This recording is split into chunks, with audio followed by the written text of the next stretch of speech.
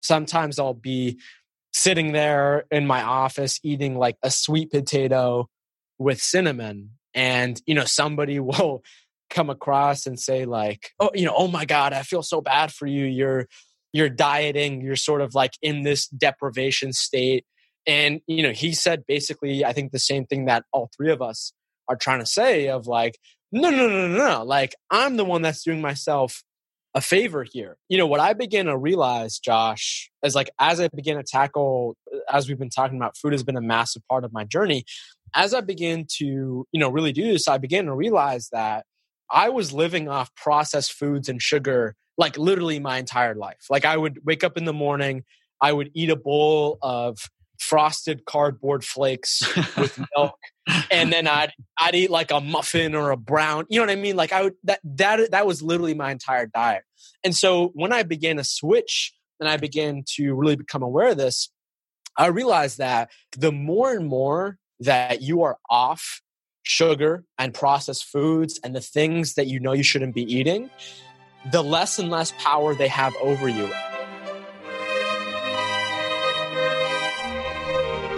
Hi, this is Joshua Spodek, and this is Leadership in the Environment.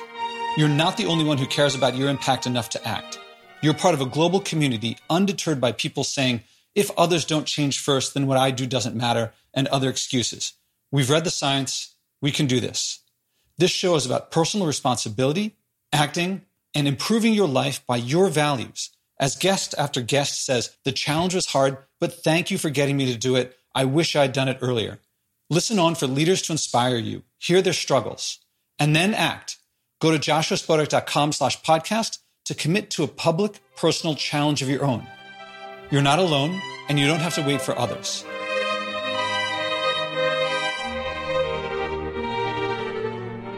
This second conversation with Mark Metry is about the intersection of personal growth, food, and the environment. Last time, he didn't really connect with the environment at the start. This time, you'll hear that it deeply resonates with him, largely through the intersection of health and food.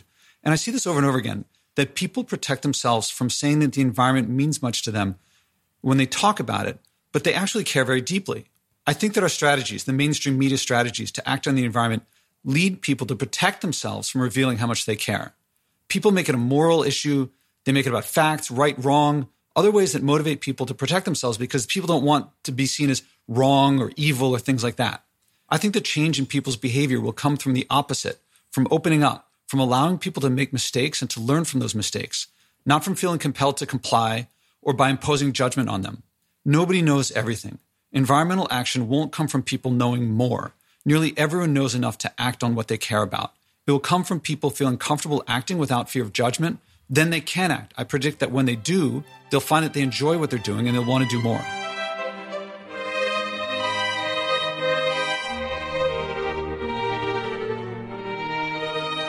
Welcome to the Leadership in the Environment podcast. This is Joshua Spodek. I'm here with Mark Metry. Mark, how are you doing? Dude, I'm doing phenomenal. Thank you so much for having me back on again. I love the brightness and the enthusiasm that you answer that with. And I don't think you're just saying that to me, that I think you're like that all the time.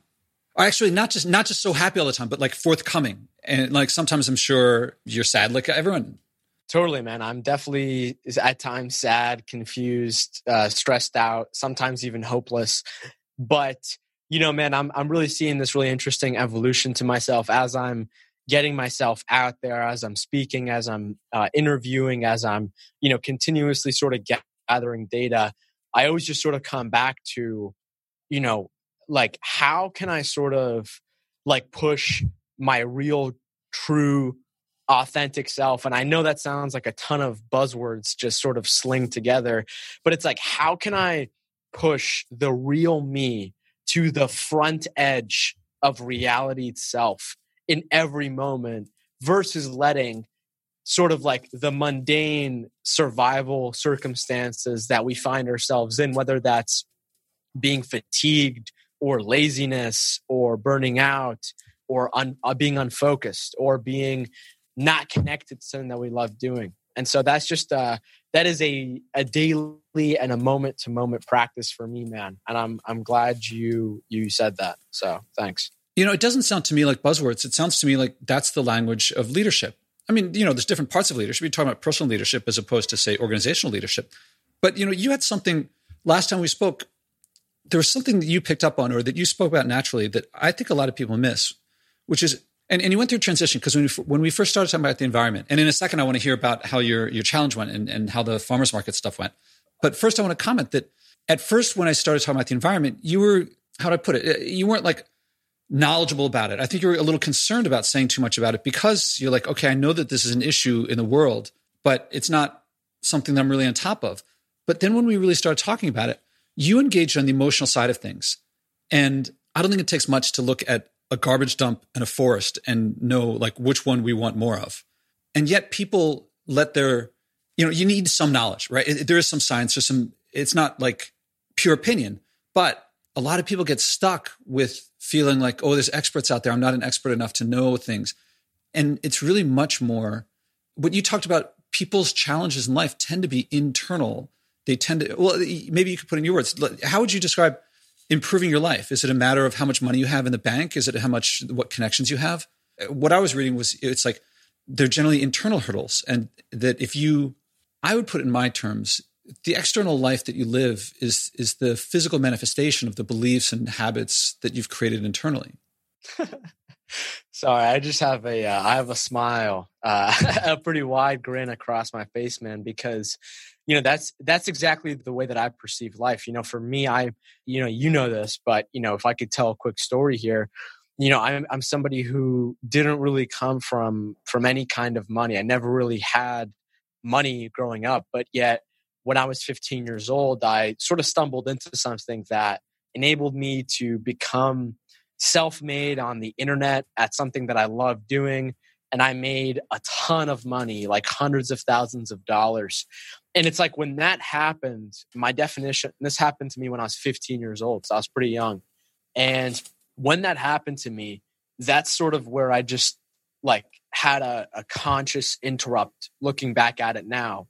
And I stopped and I sort of paused in my tracks and I'm like, wait. I sort of had like this unconscious definition of success that was sort of like the default path of, once you get a certain amount of numbers in your bank account, like, after you go to college, you get a degree, you get a entry-level job at a corporation, and then you work your way up. And then, maybe you become some kind of executive or you have some kind of a high position and you're making a 6-figure salary or 7-figure salary.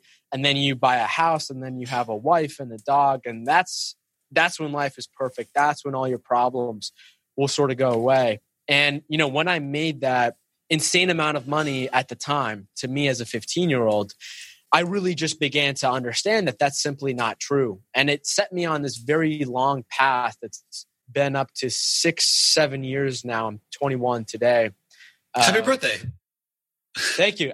Oh no, it's not my birthday. It's I'll be 22 in 3 months. Okay. So yeah. So sorry, bad wording there, but yeah. And so I really just began to figure out, man. I mean, success is literally what you just said of that sort of internal world, and what I just said prior to that of like sort of putting your best foot forward on the front edge, the front side of your seat in life.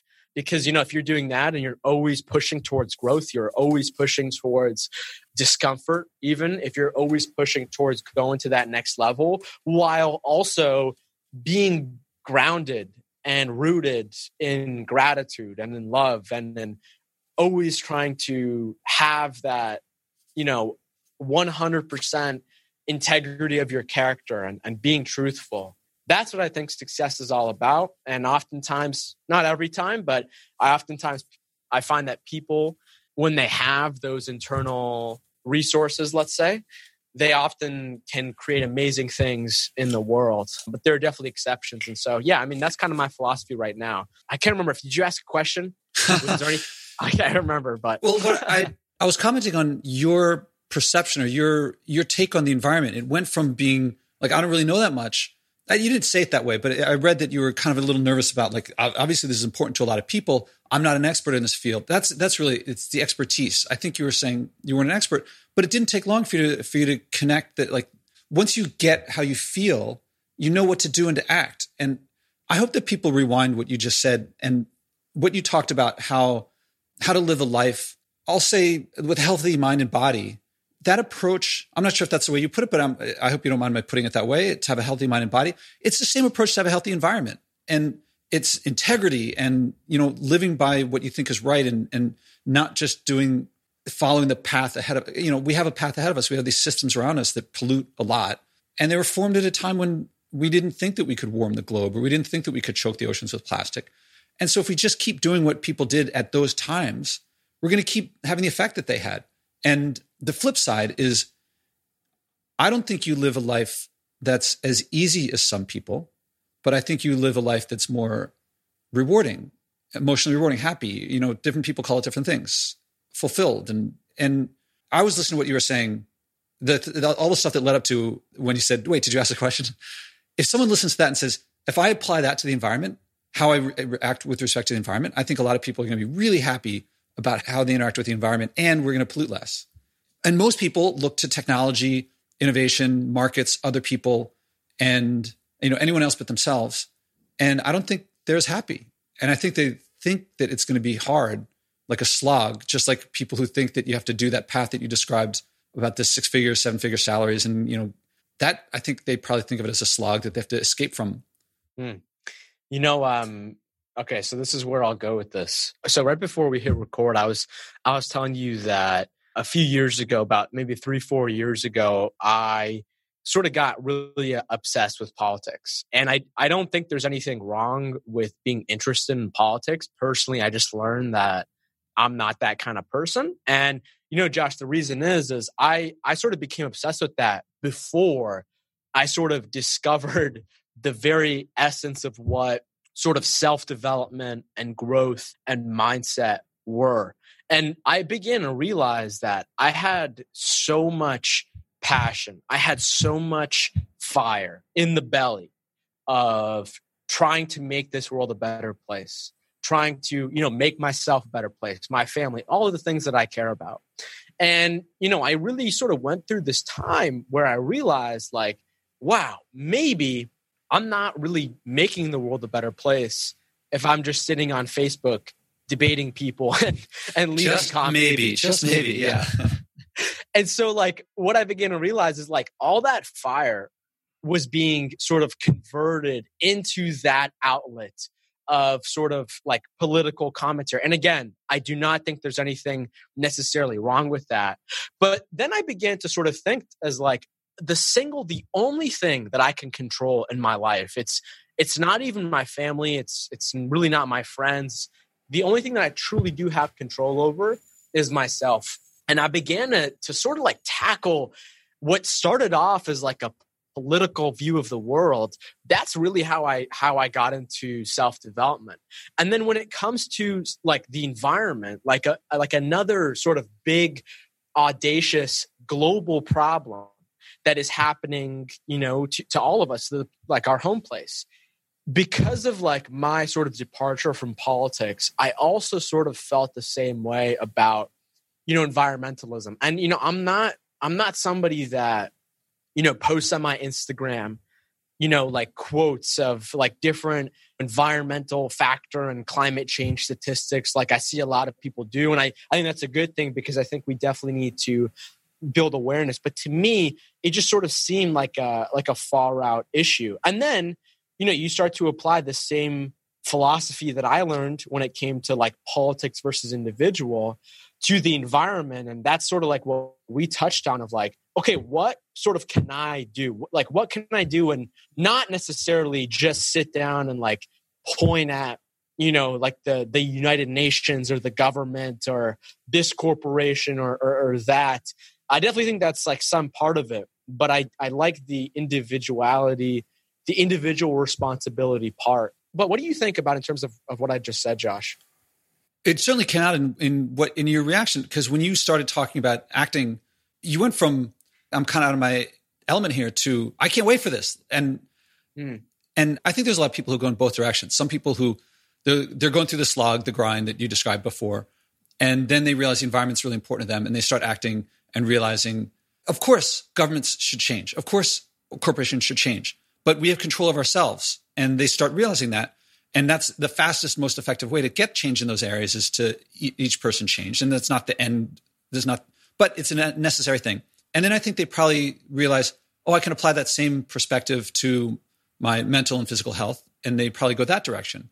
And you, it feels like, are going the other direction. You're starting with the mental and physical health and then saying, wait a minute, that applies to the environment too. I'm going to have the same approach there. I work with a lot of people on personal development, growth, and leadership and things like that. And a lot of times they think, how can I improve, this social skill or that social skill? They want to learn how to negotiate better. Or they want to, and they get nervous because if they're doing it with their spouse or their boss, the ramifications of failure can be big. Like they could mess up their relationship. They could get fired, stuff like that. And I point out, acting on these things in the environment, trying out something that you haven't done before, feeling like, this is something I'd like to try. I wonder if I can do it, or trying to develop habits. If maybe you haven't been able to get the habit of waking up on time or getting to work on time, or, there's a million habits that people want to pick up and they want to develop these skills. Among many skills of personal growth type, professional growth type skills that they might develop. Well, if you try to pick up a habit on the environment, one that you care about, that's a nice place to practice where if you fail, you'll back where you started. You won't hurt anyone. And it's a really nice place to try these things out. I'm not pushing. I hope I don't sound like I'm pushing that people should do that. I mean, what you've gotten out of your personal growth and development, I feel like I've had experiences like that. I've hopefully many more to come, and something similar in the environment that, I was just talking to someone yesterday and she was, her challenge was to use less plastic bottles. And she goes in passing, by the way, I'm picking up garbage too. I was like, what do you mean? She goes, yeah, because you pick up garbage. So now I pick up garbage when I'm walking around. If I'm at the beach, I just pick up garbage. And I'm like, she's happy to be like most people would say, you want me to pick up someone else's garbage? That's not that's not a better life. I don't want to do that. And now increasingly people are coming back and like, I'm enjoying picking up garbage. I'm like, I feel kind of good about that. Yeah, totally, man. And real quick, I found the little sort of quote. I just want to say this because I think it's really powerful. I think it definitely had a big impact on my life. And I love what you just said, by the way. But the quote is, when I was a young man, I wanted to change the world. I found it was difficult to change the world, so I tried to change my nation. When I found I couldn't change the nation, I began to focus on my town. I couldn't change the town. And as an older man, I tried to change my family. Now, as an old man, I realize the only thing I can change is myself. And suddenly, I realized that if long ago I had changed myself, I could have made an impact on my family. My family and I could have made an impact on our town. Their impact could have changed the nation, and I could have indeed changed the world. And sort of like from that inside out philosophy, that's really how I started doing everything that I was doing. And I began to see the other external areas of my life that I don't necessarily have control over began to seriously change. And I'll tell you the other thing, Josh, and I'm sure that you've noticed this too, which is so humbling and profound every time that I think about it, is I'll have, this literally happens every single day now, but I'll get an email from somebody, or I'll get like a video message or a voice message from somebody on LinkedIn or Instagram.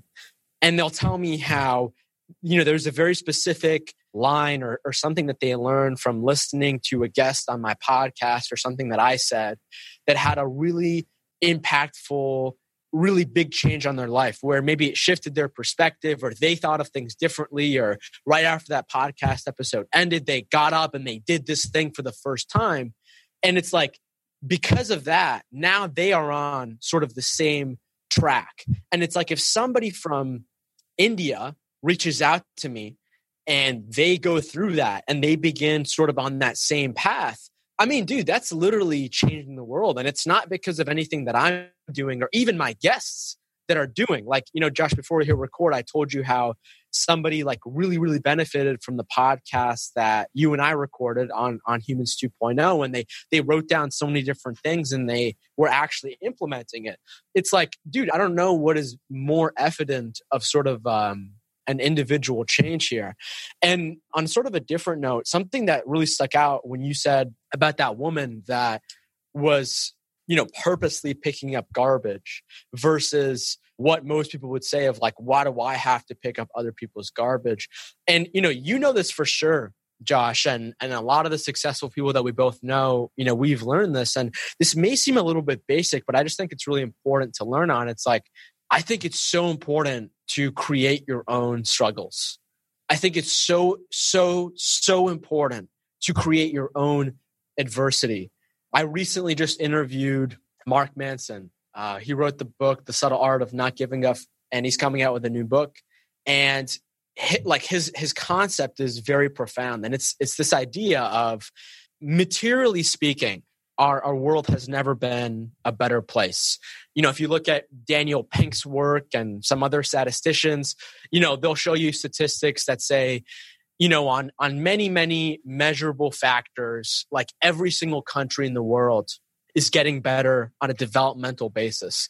But yet some certain issues like, mental health, for example, how sort of a human thinks about the world does not mirror that. It's getting worse. And the sort of argument or conversation that Mark is bringing up here is that, like our brains were created in sort of an endless stream of problems. And if you don't have problems in your life, whether it was, you were born 100 years ago and, you were drafted into World War I, or you had to like work on a farm and hustle and grind like literally all day long so your family could have food or else they die, like you're all set. But today, in our very convenient, very, very immediate sort of struggle-free world that we're all living in, that itself is creating so many problems. And I know for me in my life, you've got to be creating those struggles. You've got to be creating those adversities, or else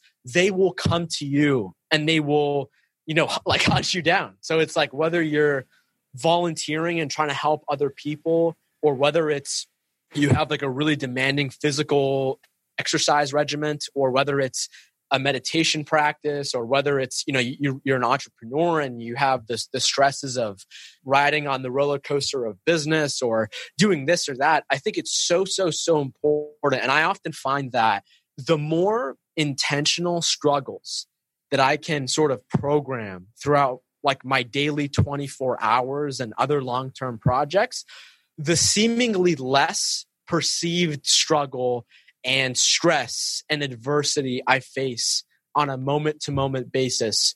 And that itself, on a surface level, seems very, very counterintuitive. So I love that you said that example with the trash. I'm glad that you brought that out and pointed out how it seems counterintuitive from one perspective. And to you, it's probably no way counterintuitive. It's probably like, obviously, if I don't do this, then things are going to encroach that I don't want. And this protects me from that. And then it reminds me of like in a food sense, people refer to like, even people who are healthy people, they're like, cookies should only be an occasional treat.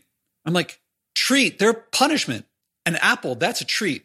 A cookie, like soda, ice cream, that's not a treat. That's punishment. And looking at it like a treat is like, now you've set up a situation where you're depriving yourself.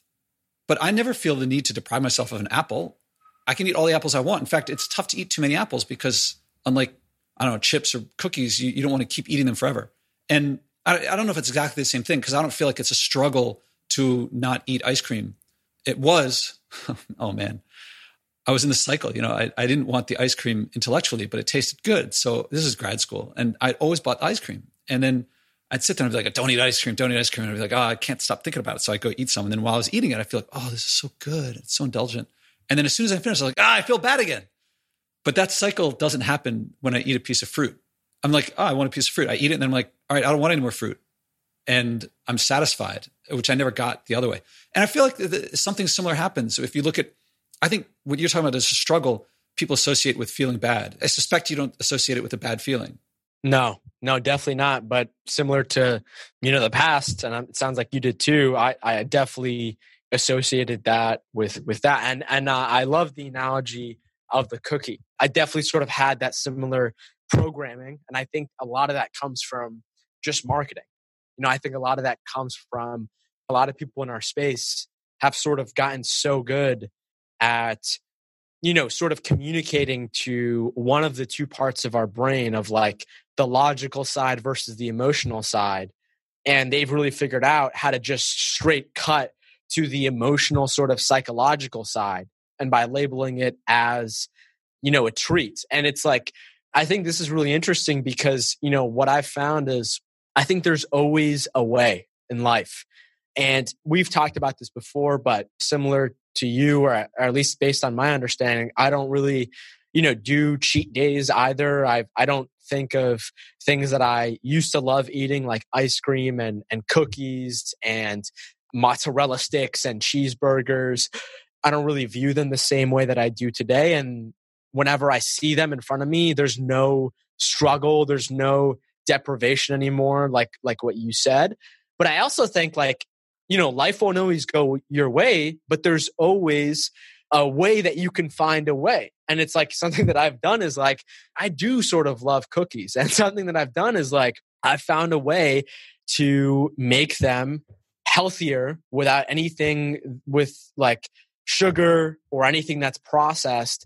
And it really wasn't that hard. And they taste better than they've ever been. And it's just like, to me, that comes back of like, if you have that like desire, are you just going to stop at sort of like a surface level obstacle?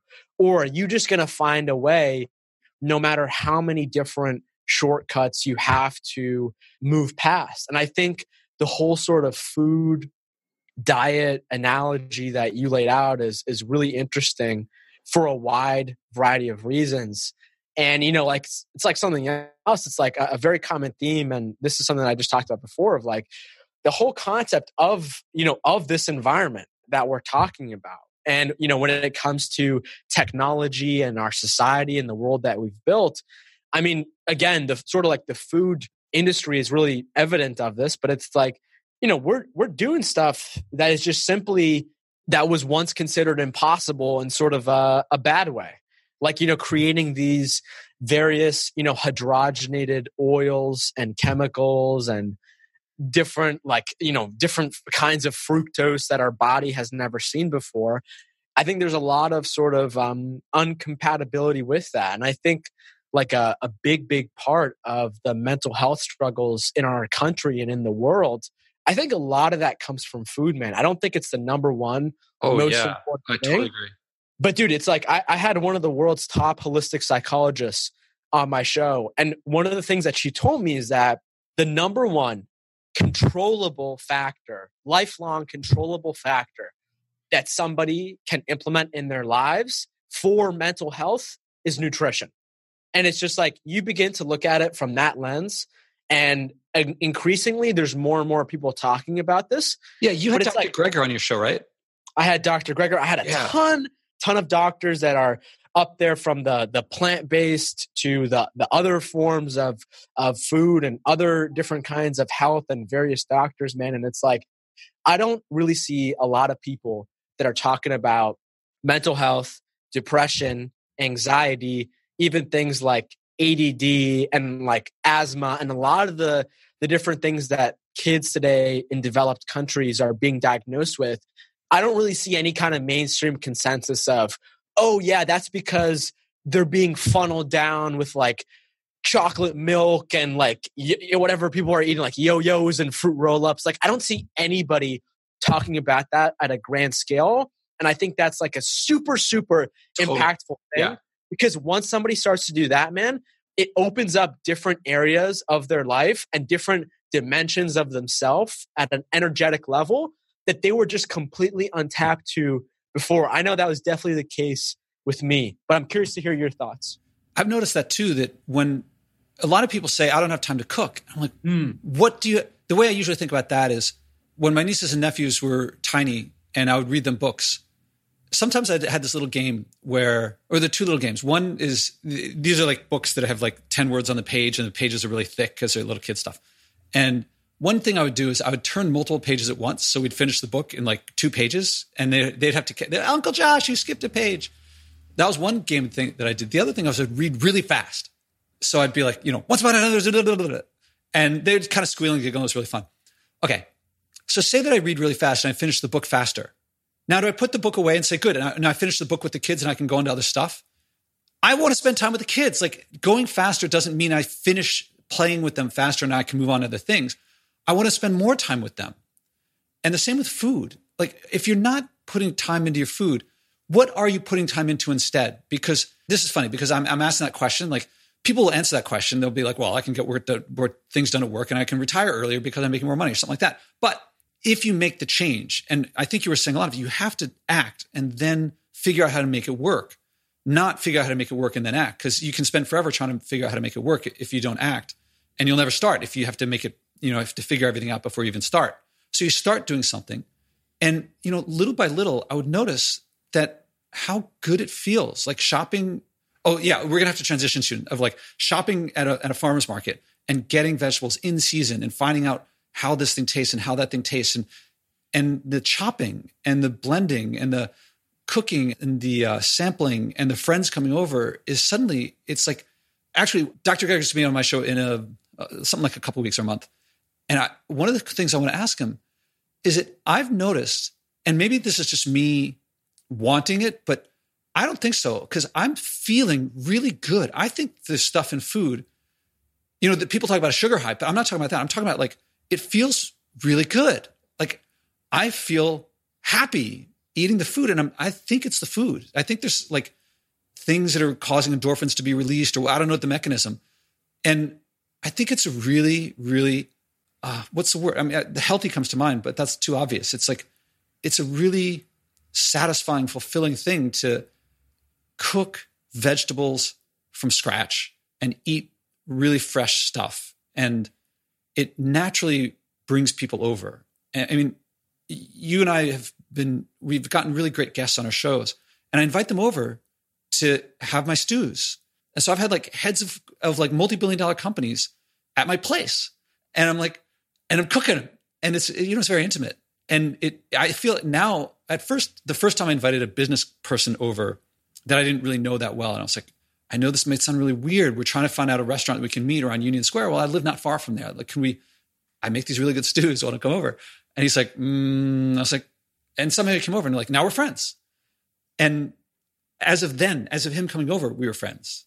And now I feel natural. Actually, Lorna Davis, she was a guest here, and she's the senior advisor to the CEO of Danone. So Danone is like Nestle, one of the big European food companies. They sell a lot of packaged food. And so the CEO is coming to New York, and she's like, I want to get you guys to talk. And I was like, invite him over for some of my famous no packaging vegetable stew. And only later did I realize that I was so comfortable making that invitation. It didn't occur to me that I was asking someone who made billions of dollars selling packaged food to come over and have unpackaged food. Oh man. But it's become a lifestyle. Yeah. Feeling inspired? Do you like hearing others acting that you're not alone? Go to joshuaspodek.com/podcast to hear other interviews, but even more valuable, join the growing community of people who care enough to act, not just talk. Read the list of people who have taken on personal challenges and then commit to one yourself. Don't be surprised if you end up loving it, changing more, and finding people following you without you even trying. That's what happens when you improve your life by living by your values. I want to switch over to hear all the stuff that you've been talking about applied to going to farmers markets. When last we spoke, I don't think you really considered going to farmers markets before, but it was kind of like within your horizon. And I was reading like, this guy's going to go for this. And I suspected you'd hit some challenges, but I suspected that you would also enjoy them. Yeah, man. So what you said at the very beginning of, and I'll talk about the farmers market in a second and it'll tie in, but what you said at the beginning of somebody saying, I don't have time to cook. And it's just like, I said those same exact things. I also said, I don't have time to go to the gym. I don't have time to meditate. And to me, I think it just comes down to, having those values built in the first place. And I don't think there's a better person to sort of talk about this, living from your values every day than yourself, Josh. But I think, a big part of that is sort of knowledge and awareness. And it's like, if somebody has no understanding that food is actually a much more deeper and intimate part of life versus like, oh yeah, if I eat a ton of food, I'll gain some weight, but a more sort of deeper understanding of how it affects their psychology, their emotions, their physical body, how it's actually, information for all of our cells and all of our DNA and so on and so forth. And you can take a look at the, gut microbiome and how that's like basically a brand new frontier that people are just figuring out, but they're already figuring out it's like a key piece in our health and how we process food. It's like once somebody figures that out, then I think you can sort of reverse engineer it into a daily habit routine, fit it in your schedule because now it's important. Because I definitely had no idea anything, whether it was food or meditation or physical exercise. But for me, man, like in terms of the farmers markets and what you really challenged me, going to a farmer's market, it was always something that was sort of in the back of my mind. I had it and I was like, every farmer's market that I sort of passed haphazardly without intention, I was always sort of like, oh man, I should like really sort of like go in there and take a look. I love sort of like the experience that you laid out of like, talking to the farmers and like looking at the various kinds of produce and picking it out and walking around and then taking it back to your house and like preparing them in a great way. And I love all of that. And, for me, like after you had me on your show, I did end up going to a farmer's market, man. And it was very, very interesting. I ended up going on a day. It was raining, but I don't really mind that at all. But, I picked out a handful. I didn't make a stew or anything, but I just picked out some of the vegetables that I regularly eat. And then I chose one that I have never really heard of. I think it was called like a daikon. It tastes like a radish. A green, long. There we go. Yeah, this is everyone who knows you're in the Northeast of the United States, and daikon radishes are. I learned this. I don't know exactly what it means, but it's a cover crop. So there's a lot of them around because I think it helps fix the nitrogen in the soil. So in the spring and winter in New York, Boston, we're going to get a lot of daikon radishes. I think they're from Japan. Yeah, it looked unbelievably interesting for sure. It's a very interesting vegetable. But as I did that, I ended up coming back. I ended up going back to the farmer's market about one other time. So I definitely need to get back in there, man. But what you really said about like, I don't know if you said this, but I picked this up from the way that you talked about the farmer's market. You were talking about sort of this really interesting paradigm, or not paradigm, but this really interesting take on the farmer's market of it sort of being like a camaraderie, sort of like this community where there's a ton of people that are really just vibing with each other and they're in there for a similar purpose. And, we all have our differences, but it's kind of like this moment where, I think food and even cooking on a bigger note, I think really that's what makes us human. Like no matter who you are, whether you're an accountant or a politician or a billionaire, you've all sort of got to eat. And whether you're somebody who cooks or you have other people cook for you or however you deal with that, food is just a pivotal, core, essential, fundamental that I think is actually one of the core foundations of life and is not something that's like really sort of like extra credit. It's like really one of the main things. And it seems like very, very weird. Like it seems so weird. Like, oh, you mean when I sort of go on a lunch break at 12:30, you're saying that is actually like a big part of my life? And it's just like, yeah, I mean, we both know like how you do one small thing is how you do everything. But I specifically think that everything relating to food, from the ingredient gathering process, whether you're doing the farming yourself or you're going to a farmer's market, to preparing it, to cooking it, to serving it, to sitting down with somebody and mindfully eating it and kind of like sharing throughout your day.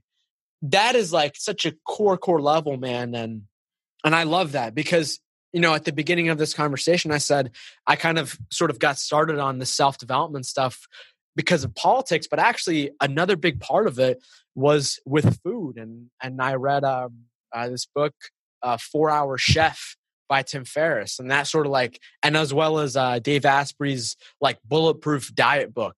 And that stuff really, really introduced me to like the core fundamental of food and everything that it involves, man. And honestly, like I'll tell you this, like there are some times in my life where I sort of do get off track And I think that happens to all of us. I think some of us are definitely more consistent than others. I try my best, but there are definitely sometimes moments, even, a couple of days where it just feels like I'm off track. And I look back to like what I'm doing, but even more than that, I always sort of revisit the food part. And almost every time it seems like where I'm quote unquote off track, there is a factor when it comes to food. It's either I'm not eating enough, or I didn't, I messed up here, or I ate something that had this in it, or I wasn't giving myself enough nutrients. And it's like, that's pretty funny. Like it's very, very interesting. And then it's like, then I begin to tackle just like that single area of food as sort of like a stepping of put one foot in front of the other. And it's just very always surprising for me to see like how big of an impact that is, from getting the vegetables to cutting them to setting aside like half an hour at the beginning of the week in the morning to cook. Almost sort of feels like a meditation practice for me.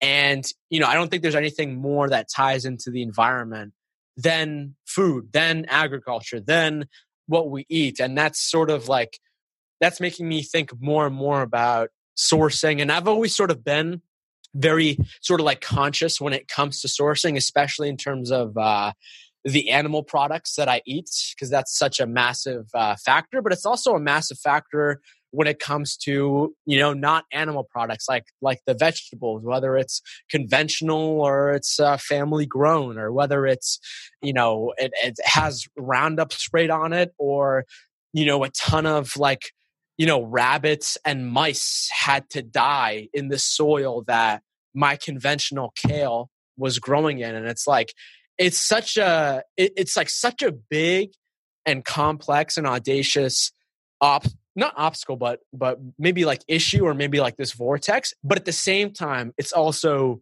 super, super simple and like one of the most human things to our core. So yeah, that was a great question. Yeah, I agree that food, I mean, there's 1,000 directions I could go in from what you said. And one of them to me is how delightful and how incredible food is. And it was, for me, that was the main entrance into acting on the environment, was the switch in me it came from that week of that challenge to go for a week without food packaging. That before that, I thought this is going to be really hard. After that, I was like, this is really delicious. And this podcast emerged from finally discovering that what I intend to share, and I hope I am sharing this with my audience, is that this is joyful. This is discovery and growth and meaning and purpose. It's not obligation. It's not sacrifice. It's not deprivation. To anyone who feels like it's coming off that way, I apologize that I'm still developing my message, I guess, or what I'm sharing. But what in my heart, what I'm sharing is that there's this joy that I did really well in life, lots of degrees, success, and so forth. And none of it prepared me it was not keeping me from, but meanwhile, there was this great joyful stuff that I was missing, and all the money in the world, all the degrees in the world didn't match up to, connecting with people, myself, the land, the water. And I don't hear you saying like, okay, it sounds like you went to the farmer's market and you had an experience like I did at the beginning, which is, there's a lot of stuff here. I don't know what it is. It's intimidating. And it seems like other people know, but I don't. And at first I went and I probably knew 10% of the vegetables and fruit and whatever. And then 90% and maybe 50%, I was like, kind of have an idea of what that is. And then the rest was like, I have no clue of what that stuff is. And if I get it, I don't know what to do with it. And now it's the other way. Now I can't wait to see each season the 1% of new things I've never tried. I'm like, oh, that's going to be really interesting. Like, I can't wait for the burdock leaves to come out, the root and the leaves, just because I just got them. I just started getting them last year. And anyway, there's lots of discovery out there, and it takes a while to make that transition. It's a struggle, like you described earlier, but it's a joyful struggle that leads to all the stuff that you're talking about food being, I kept thinking while you're saying, a lot of people think of like food can be medicine. I'm like, yeah, fresh fruits and vegetables are medicine compared to packaged food. Like, not hitting your head against the wall is medicine for a headache. Stopping hitting your head against the wall is medicine for a headache. Like, yeah, if you're hitting your head against the wall, I guess you could call it medicine to stop hitting your head against the wall. because it'll make the headache go away. But you can also just think of it as like hitting your head against the wall is going to cause headaches. Eating packaged food is going to it's going to make you certainly not going to bring you to your peak. It's not a mystery. It was before. Like, it's like, oh, wow, amazing. Like, what are those superfoods? I got to find out what they are. But now I'm like, it's not like a super medicine to not hit your head against the wall. When people say, like, how do you not give in, and like, don't you want to eat ice cream sometimes? And I'm like, they're like, how do you avoid it? I'm like, how do you avoid not stepping in dog poop? I don't want it on me or in me. It's not hard to avoid dog poop. It's not like you make a plan. Like, how am I going to do this? You're like, it stinks if it gets on your foot. Like, I'm glad there are dogs and I know they poop. I don't begrudge them pooping. I don't want it on my foot. And I don't want ice cream in me. And by the way, I do like sweetness. I do like satisfaction. I do like, stuff that makes me feel really good. And now peaches are more what I got from ice cream before. I get more from peaches. It's like more satisfaction, more sweetness, less sugar. That's like everything you want. Truly. Yeah. I mean, I think biting into a ripe peach, I don't think there's anything better than that in the world. And when I was interviewing Dr. Greger, we touched on this a little bit. And what he told me is like, sometimes I'll be sitting there in my office eating like a sweet potato with cinnamon, and, somebody will come across and say like, oh my God, I feel so bad for you. You're dieting. You're sort of like in this deprivation state that we talked about. And, he said basically, I think the same thing that all three of us are trying to say of like, no. Like, I'm the one that's doing myself a favor here. And, what I began to realize, Josh, is like, as I began to tackle, as we've been talking about, food has been a massive part of my journey.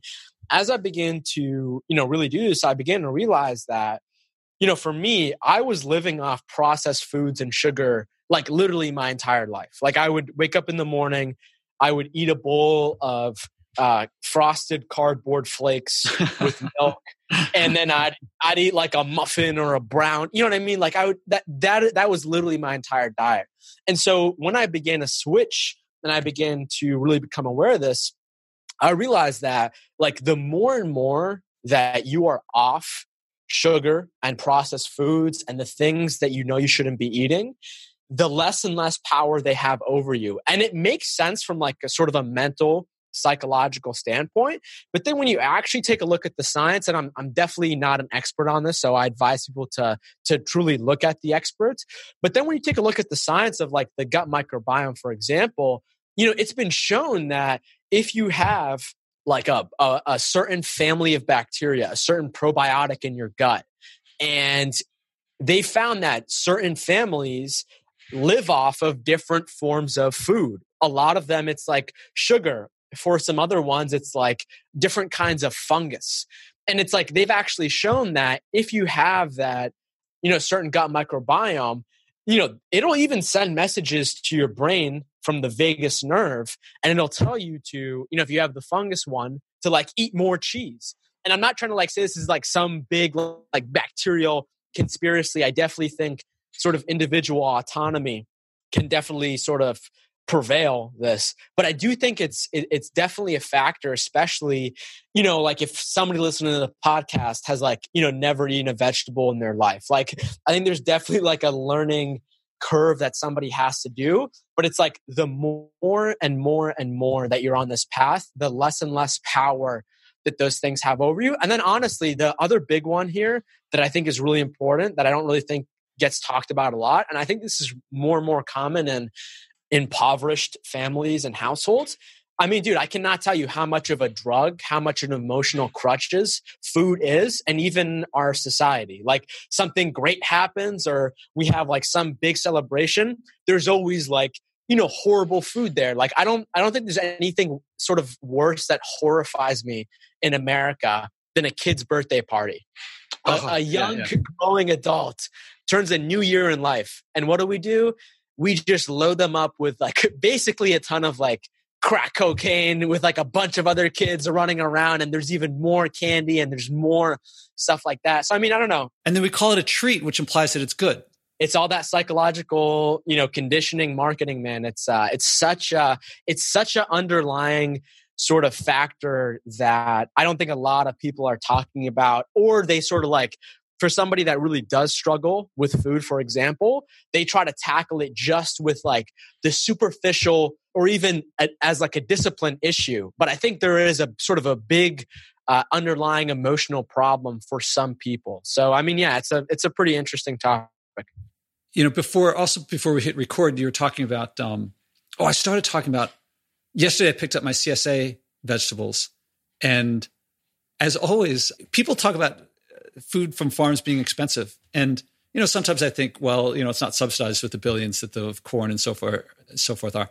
But also, I don't know how much this works with others, but since I go to the same stands at the farmer's market, I know them and they're happily giving me stuff that I didn't pay for. They're like, yeah, take that, try it out, tell us how it is. And in the CSA, I know that if I go there at the end, the people who didn't pick up theirs, I get to take. So right now, I don't know if you know what ramps are. Ramps are like this, it's kind of like a spring onion sort of thing. And everyone who's listening to this, if you know someone, if you've never heard of ramps before, find someone, ask around, find out, or look on the internet find out people who love ramps, because like people go nuts over these things. And so I bought some. I'm not crazy into them. I like regular onions more, but I've got a friend and she's really into them. So I got some onions, got some ramps as like a special thing. And at the end, like, I don't know who bought ramps and didn't pick theirs up, but I got like, I think triple what I paid for because there was just stuff left over. And I'm coming home, I'm like, this is like a gold mine. I don't know how to describe if people who are into ramps are like, oh my God, you got all that. And it keeps happening. Like my fridge right now, when I open the door, the light doesn't come out because it's so full of vegetables. Mostly, I'd say about half were given to me by people because they're like, we want you to have it. And I think it's, I talk to them. And actually my sister works at the farmer's market. She was my big introduction to farmer's market. So she volunteers there and she also shows seniors around and does tours for kids and stuff like that. And so she also gets all this, she gets more free stuff than I do. But I just, over and over again, I think one of the biggest outcomes of the challenges that people take on this podcast, I think the biggest single one is that people will find joy acting on their values. But the other one is that it keeps forming community, oftentimes with the person's family or spouse or someone that they live with, but also just with people around them.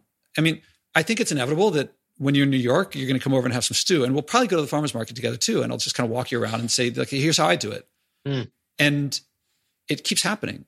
It's food. I mean, you talked about the health side of it and the self-awareness and the meditative aspects of it. And then there's the community aspect of it, it just brings people together in a way that I don't think a drive-through does. In the opposite way that opposite from what a drive-through does. So let's wrap this up with, I like to wrap it up with a couple questions at the end. Is there anything you didn't think to ask that's worth bringing up? And this could also be the same question is, do you have any message to give to the listeners directly? Yeah, I mean, for me, I'm not really a fan of step-by-step processes, but for me, a step-by-step process that's really worked is, number 1, take responsibility. Number 2, take action. Number 3, find a way. Simple, direct, not always easy to understand and not necessarily easy to follow, but when you follow it, the results is like you and the change that you went through. Mark Metry, thank you very much. Josh, thank you so much for having me on, my friend. We're going to do great things soon, and I hope to be at a farmer's market near you in the future. I look forward to hearing about it. Awesome.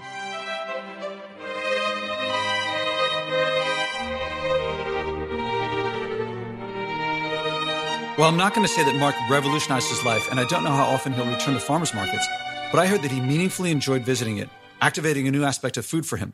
And food was already a big part of his life, his message, and his journey. Yet getting fresh vegetables from the farm was, I guess, outside of his horizon, which makes me wonder about myself and to point the question to you, how many things are outside our horizons? It doesn't take much to connect your passions to acting on your environmental values. Then you'll love acting on those values.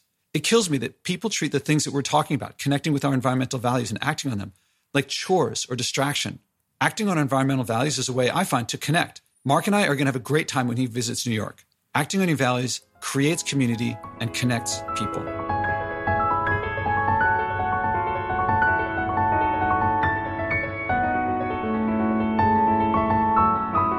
Did you feel inspired too? Then act.